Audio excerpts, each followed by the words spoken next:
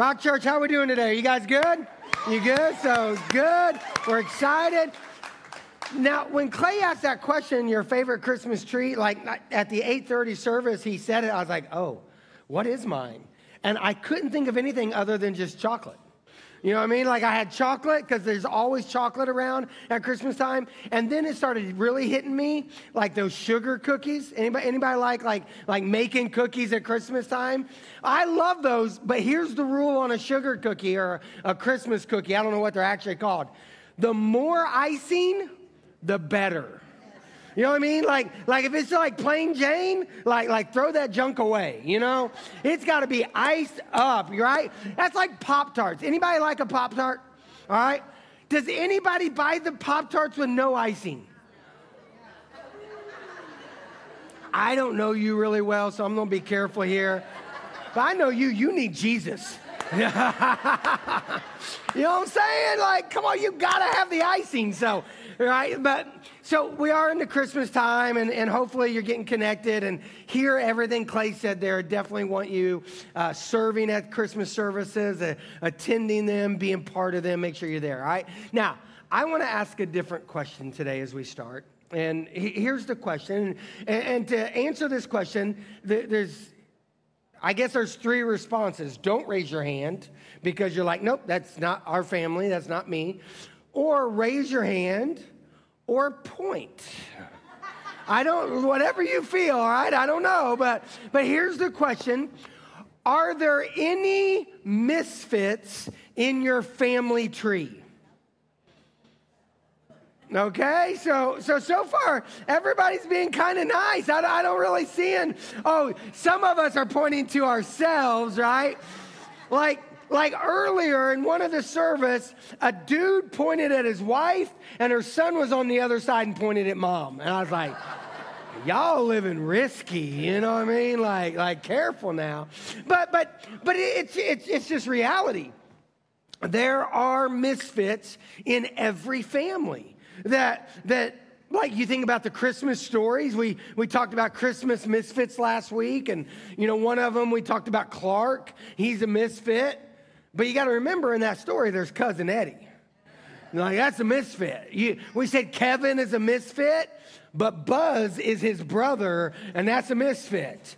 That we talked about Tim Allen in Santa Claus, like Phil, the psychologist, misfit. In the family lineage, there's always misfits somewhere in the family tree. I remember I was talking to my mom about this because I started to wondering about my family tree. And I was like, I called her this week and I said, Mom, like I don't really know that side of the family, but is there any misfits in our family tree? And she goes, yeah, but how do you want me to answer it? I was like, tell me what you're thinking. She goes, well, like you're saying a misfit, but the first thought I have is we have some like famous people in our family tree. I was like, really? She goes, yeah, Tennessee Ernie Ford is in our family line. And anybody here know Tennessee Ernie Ford? Okay, so a couple of you, chances are you're closer to my age or older if you know him. All right, then she said another one that I recognize this name, Ginger Rogers. Okay, yeah, Ginger Rogers is in my family line. And I knew that name. I was like, Mom, you just listed celebrities who can dance and sing. She goes, yep, you're the misfits. And with a mom like that, right? You know what I'm saying? But in the family tree, there's always misfits in every family tree. But again, I remind you, God does his greatest and best work in and through misfits. That's the line, that's the statement that I want you to grab a hold of over the next couple weeks. You know, Christmas Eve is just 2 weeks away, and we're just going to keep hitting this point. God does his best and greatest work in and through misfits. And we saw that last week when we looked at Mary and Joseph and the shepherds, the Christmas story. And then we went further into the future, and we looked at the disciples, and then all the way up to present day that we look at us now, that we're all misfits. But I don't want you to think it's just the Christmas story on. You can also go backwards. And you can look back in the Bible. And we could go a bunch of different directions, but what I really want to do is just look at Jesus' family. See, in his family lineage, in his family tree, is a bunch of misfits. And fortunately for us, we have his family tree listed in a couple different books of the Bible. One of them is in the book of Matthew, that Matthew, it was the very first book of the New Testament, and Matthew was a follower of Jesus who was a misfit. I talked about him last week. And what he did is he wrote a biographical account of who Jesus is, which is critical for us. Like we got to understand, we know so much about Jesus because one of his followers said, I want to write a biography about him. I want to tell you about him. And Matthew, when he wrote his biography, he didn't just write about Jesus, he did it with a purpose in mind. His whole purpose is he wanted to help other Jews, other Hebrew people recognize that Jesus was the promised Messiah. So if you read the book of Matthew, all through it, you'll see him quoting from the Old Testament. And that's why he begins his book, his letter, the way he did. Like if you think about most letters and most books, they wouldn't start the way Matthew started his, because the way he started his was just with a family tree. But in it, we see the history of Jesus. In it, we see the family lineage. And in it, we see some misfits. I want to specifically look at Matthew chapter 1, verse 5 and 6. And you'll see it here on the board. It reads like this. It says, Salmon was the father of Boaz, whose mother was Rahab. Boaz was the father of Obed, whose mother was Ruth. Obed was the father of Jesse. Jesse was the father of King David. Now, there's a lot of history in there, and there's some other generations in there, but this is the family tree. And I think it's interesting, just in this verse, we see three major misfits. One is King David, and we'll talk about David next week. The other one is Ruth, and I don't have time to go into Ruth. It's an incredible story, though. You should go read it on your own, but we won't hit it in this series. And then the other one is Rahab. That Rahab is a misfit. Why is she a misfit? What about Rahab makes her a misfit? And why would Matthew even list her in the story, in the lineage of Jesus? I mean, one, it's kind of weird that he lists her because he lists a female, which if you go through the book of Matthew, it's all males, except for Rahab and Ruth. It's all males that are listed. But Matthew was like, I got to remember Rahab. I got to tell you about Rahab because Rahab's story is so critical to the story of Jesus because she's a misfit. Why? Well, let's just say she had a story. Let's just say, man, she got a backstory. Like her story is to the point when people walk up to her and say, hey, what do you do for a living? Well, how's the weather? You know what I mean? Like she gonna change the topic because she's a prostitute. And not only was she a prostitute, we can pretty much tell by the stories about her that she owned the brothel. That she wasn't just a prostitute, but she was a prostitute who owned a brothel, a hotel, a bar where all the prostitution took place. Like she has a storied past. Yet God did some of his greatest work in and through Rahab. And when we dig into her story, we're going to see that because of the work of God in her and through her, we see that she used her life to serve and she used her life to save. Like those are some two words I want you to grab a hold of today. But to understand them, we got to go back to Rahab's story. So let me just tell you her story. And to tell you her story, I got to back up quite a bit. because the story first starts with the Israelites. That the Israelites, they were captives, they were slaves in Egypt, and Moses was their leader, and Moses came and he helped free the slaves, free the captives through the power of God, and they left Egypt, they crossed the Red Sea, they were heading to the promised land that God had promised, I'm going to give you this land. And when they got to the edge of the Jordan River, they said, well, let's send 12 spies over to spy out the land. Let's see what the land is like. So these 12 spies went over to the Jordan, into the promised land. They saw the land. They came back. Now, 2 of them, Joshua and Caleb, said, the Lord is good and the land is good. He's going to give it to us. Let's go. But 10 others said, nah, there's big people there. There's giants. Like, it would be so difficult for us. The Lord won't be able to do it. Let's just stay on this side of the river. And because of their lack of faith, God punished them. And for the next 40 years, they had to wander through the wilderness. And at the end of those 40 years, Moses was getting ready to die. He established Joshua, who was one of those spies, one of the spies who believed in God and believed God could do it. Moses established Joshua as the next leader, and then Moses died. And now it was time for Joshua to cross the Jordan. And he said, we're going to cross the Jordan. We're going to go battle Jericho. Before we do, I want to send 2 spies over to scout out Jericho. Now, there's a major difference happening here that you need to make sure you recognize. That when Moses sent the 12 spies, he was sending them to scout out the land and see what the land was like. When Joshua was sending 2 spies, he was sending them to say, tell us what Jericho is like because we're going there to beat them. You see what I'm saying? A big step, a difference in faith. Their purpose was simply spy out the land so that we know how to do battle because we're going and we just want to know the best way to do the battle when we get there. So Joshua sends those 2, they cross over, they get into the city, and these 2 guys find themselves at Rahab's brothel. Now, why are they there? It's a good question. Some people would say, well, I wonder if they went to the brothel for like prostitute reasons, okay? You can ask that question and you can have that opinion. There's some people that will believe that. I don't land there. I don't think that's why. And the reason why is because I really believe Joshua was sending faith-filled men to spy out the land. That wouldn't be doing that. So then why would they be there? Well, you got to understand the brothel was the hotel. It was the bar. It was the place where people would go and they would pass through. So it would have been easier for them to go and get information there.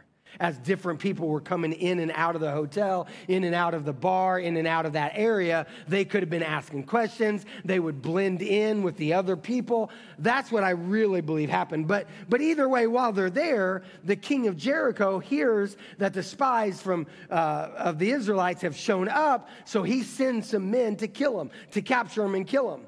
When they get there, Rahab recognizes what's going on, and she takes the 2 men and hides them on her roof, covers them with some flax, and then goes down, and the men say, hey, we've heard there's some spies here. She goes, yes, they were, but they've left. They're no longer in the house. And they weren't. Right? They were on top of the roof, right? That they're no longer here. They're gone. And so she says that, so they leave to go chase them in. Then she goes up on the roof and she goes, all right, well, we got to talk. I've hid you. We got to talk. Because your God, I've seen the effects of your God. Your God has shown up every time you've done battle in the wilderness. And because of that, look at what she says. She says, so no wonder our hearts have melted in fear. No one has the courage to fight after hearing such things. For the Lord your God is supreme God of heaven above and the earth below. Like she's like, I want to tell you what I believe and what people believe about your God. Now, I'm going to come back to this. Let me go forward for a second. She says, now swear to me by the Lord that you will be kind to me and my family since I have helped you. That basically what she's saying is because of what she's seen in God, I want to serve God and I've chosen to serve you. If you want God to work in you and through you, then it starts by serving. And the first way you serve is you serve God. Let me go back to that verse. It says, no wonder our hearts have melted in fear.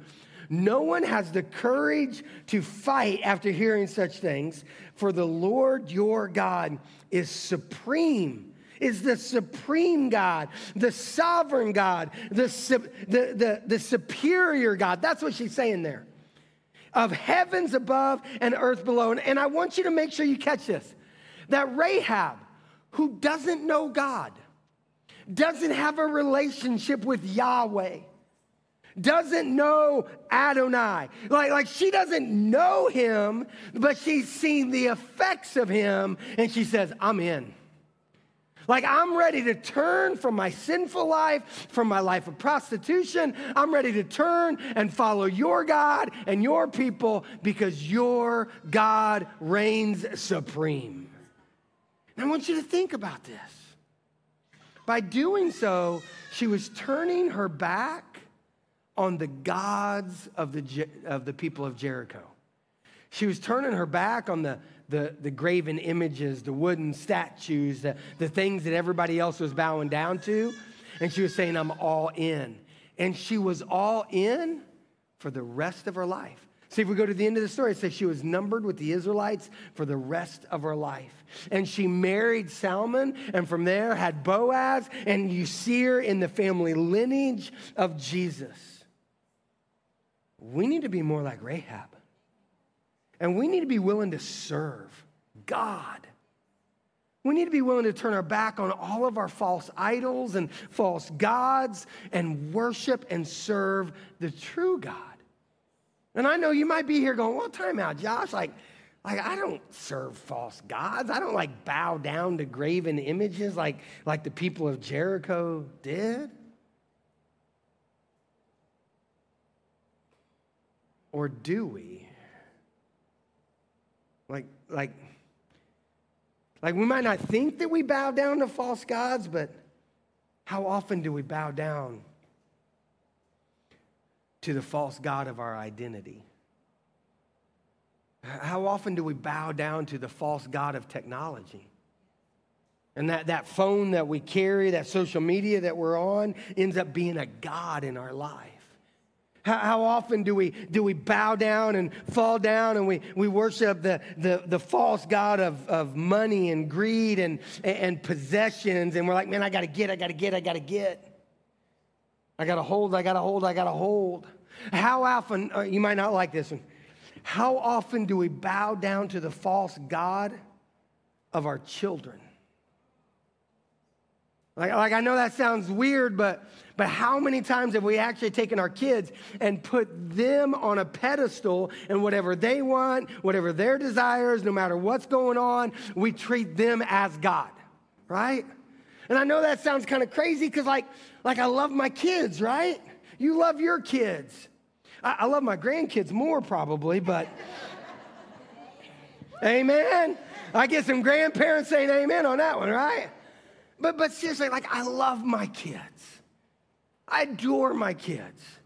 They're great, but how often do we find ourselves maybe putting them in a position where in essence we're bowing down to them, like we're making them a god in our life, or we're making our spouse a god in our life, or we're making our career a god in our life, or we're making our sexuality a god in our life, that we put all these things up and we bow down to them rather than bowing down and serving God.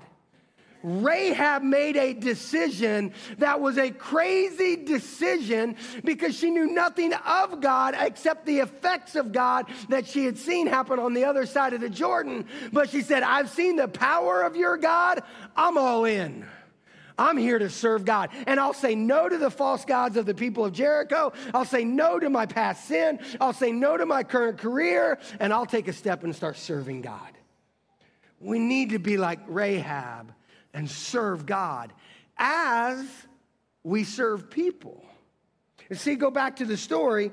Here's what it said. It said, now swear. Remember, she's talking to the spy. She goes, now swear to me by the Lord that you will be kind to me and my family since I have helped you, since I have hidden you, since I have taken care of you, since I have served you.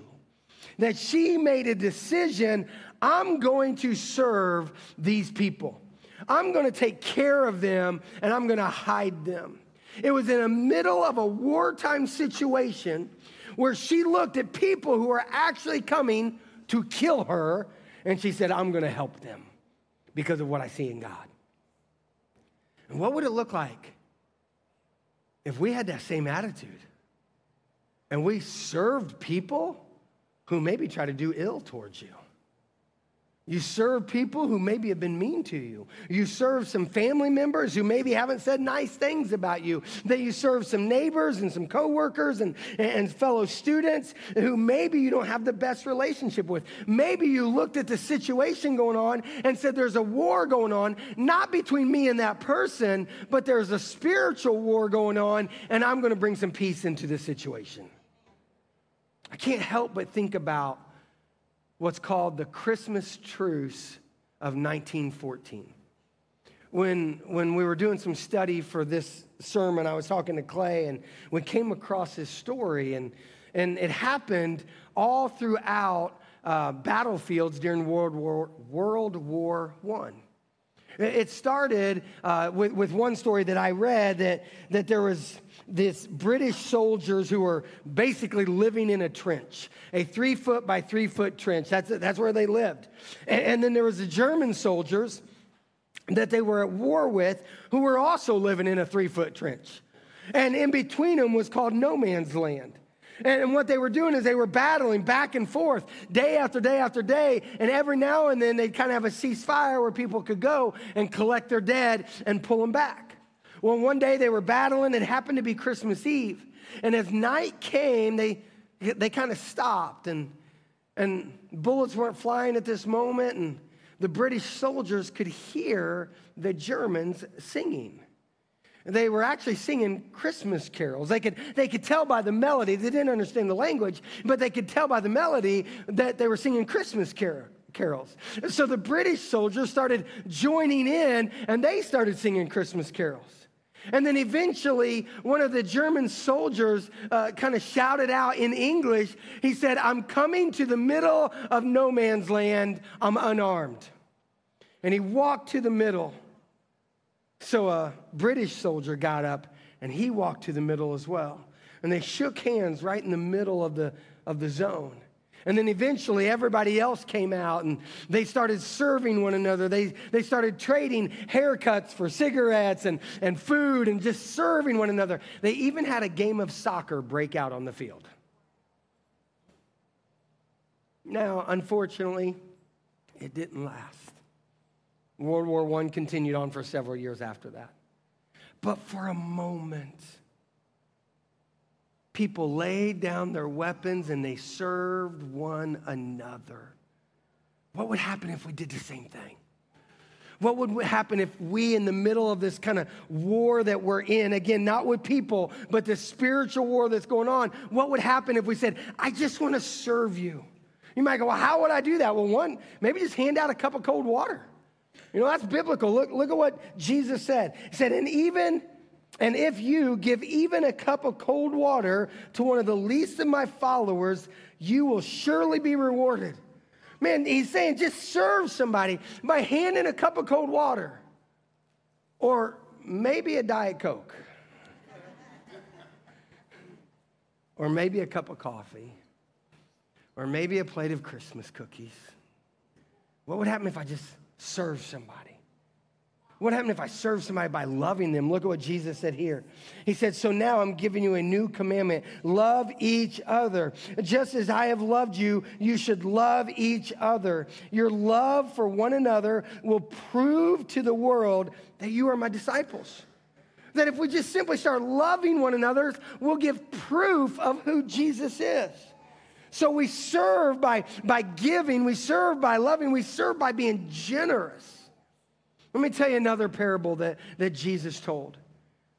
He had a group around him, and he said, let me tell you this story. He said, once there was a man who was a farmer, and he had a bumper year of crops, a bumper year of crops coming in, and so much so that when he looked at his barns, he couldn't fill his barns, that they were too full. So he said, I'll tear down my barns and I'll build bigger ones, and then I'll put all my crop in there, and I'll have so much, I'll be able to sit back, eat, drink, and be merry. And then God said this to him. But God said to him, you fool, this very night your life will be demanded from you. Then who will get what you have prepared for yourself? This is how it will be with whoever stores up things for themselves, but is not rich toward God. That Jesus is saying, if you're not rich towards God, if you're not generous towards God, that if you're not serving God, you'll be judged. And think about Rahab for a second. Rahab gave all to God. She turned it all over. Her career, her money, her house. She gave it all. She said, I'm all in. And again, this is a lady that really didn't even know God. She just knew the effects of God. If that's the case with her, how much more should we be willing to give to God? How much more should we be willing to say, God, you've got it all. And here's the reality. If you're a Christ follower and you are not generous towards God and towards others, one, you're missing a blessing. But secondly, and probably even more importantly, you'll be judged because you're being disobedient. You're being disobedient. Giving isn't just a choice we make. It's what we do to obey God. And he says it very clearly. If we're not rich towards God, if we're not giving towards God, then we will get what we have done for ourselves. So start to give. Serve God and others by giving. But there's one other thing. One other thing that I would say that we pull from this story is that Rahab didn't just serve, she also helped save. Let me tell you the rest of the story. That as she was talking to them and said, remember me because I've helped you, they said, okay, we hear you, you're right, and we will help you. We will remember you. When we come into this city and we destroy this city, we're going to let you live. We're going to let you, we're going to let all your family, your mom, your dad, whoever you want. But here's the rule, they have to be in your house. If they're not in your house, they're gonna come under judgment. If they're not in your house, and if you're not in your house, then your blood will be on your own head. But we'll come to your house, and we'll know your house because you'll have this scarlet cord hanging from the window, and we won't hurt anybody. And so then they left, and when they left, they went back. They hid for a little bit out there in the wilderness. Then they went back to Joshua. They told Joshua what was happening. Joshua said, all right, it's time to battle. Now, the battle was different than what we would expect. The way they battled is they marched around the city one time, and then they went to bed. And then the next day, they got up and marched around the city again and went to bed. And then the next day, got up, marched around the city, and went to bed. So this happened for 6 days. And then on the seventh day, they marched around the city 7 times. And at the end of the 7th time, they all shouted to God and blew some trumpets, and the walls came down. It was that simple. Like woo, burnt, walls fall down. Except for the area in the wall where Rahab's house was. The soldiers rushed in. They won the battle. They killed everybody as an act of war. And then at the end of the battle, this is what happens. It says this. Joshua said to the 2 spies, keep your promise. Go to the prostitute's house and bring her out, along with her family.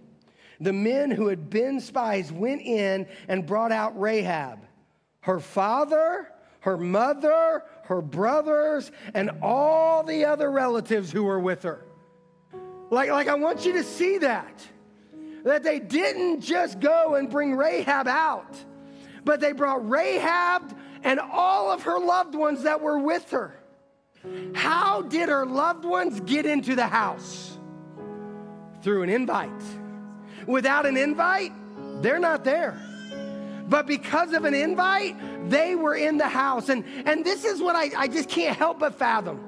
See, I don't think that Rahab, when she heard the spies tell her to go and get her people and put them in her house, I don't think Rahab went, okay, well, I've got a couple days. They're going to be out hanging, like hiding out, and then they got to go tell Joshua. So I got some time. I'll just clean up my house. I'll make sure it's good. No. This is what I believe. And we don't have any record of this, but this is what I believe. My guess is that as soon as those spies left, she said, I got work to do. And it's not cleaning up my house, it's going to my loved ones. And I believe she ran to her dad, and she's like, Dad, listen, the Israelites are coming. They're going to destroy this land, but you can be saved. All you got to do is come into my house. All you got to do is come home with me. Mom, like, you can be saved. All you got to do is come home. Just come. And then she went to her brothers. And again, I don't think she went, well, my brothers don't really like me. Well, my brothers don't really like my house because of what used to happen there. Or my brothers, they're not really fans of God, so I don't know if they would appreciate the invitation, and they don't really like the Israelite people, so I don't know if no, she didn't do that. She knew what was on the line, so she went to her brothers and she said, listen, you got to come home with me. You got to come to my house. And then she went to every other family member, aunts, uncles, nieces, nephews, sisters, and said, listen, judgment is imminent. A battle is about to happen. Destruction is coming to our land, but you can be saved if you'll just come to my house. And what would happen if those of us who are Christ followers lived with the urgency of Rahab and invited people into the house? What would happen? This place would be full. There wouldn't be any seats around you. We'd be starting more services. And more important than this place being full, you know what house would be full? Heaven. Heaven would be full of people we love. And here's the beauty of Jesus. He'd go, well, let's add another room to that mansion. And we'll just keep making room. We'll just keep making room because he wants all men to be saved and to come to a knowledge of the truth. So will you help save by giving an invitation? And be like Rahab. Serve and save. And that's how misfits see that God do his greatest work in them and through them. Now, I want to see that happen in your life today. So why don't you do me a favor? We're going to move into this time of response. If you'd stand up, and I want to give you a chance to put your faith in action. You see, for some of you, you're like Rahab. That you've never chosen to serve God. You've been serving sin. You've been serving false gods. Today is a day of salvation. Today is the day that just like Rahab, you make a decision and you say, I'm going to follow God. And you might say, I don't really know a whole lot about Jesus. Either did Rahab. Either did I when I started following. But you know in your mind, you're like, I've seen the effects of God. I've seen the works of God. I'm going to choose to serve him today. And I'm going to invite you to do that. You can come to our Connect Corner. There's a couple people right there in that Connect Corner who would love to pray with you and help you come to know Jesus as your Savior. There'll be a couple of us back in this Connect Corner. We would love to pray with you and help you to connect with Jesus and to make a decision to serve him. For others of you who have surrendered, evaluate. Am I serving God? Am I serving others? Am I helping save? Evaluate it and make the decisions that we need to make today because he wants to work in you and through you. Let's respond.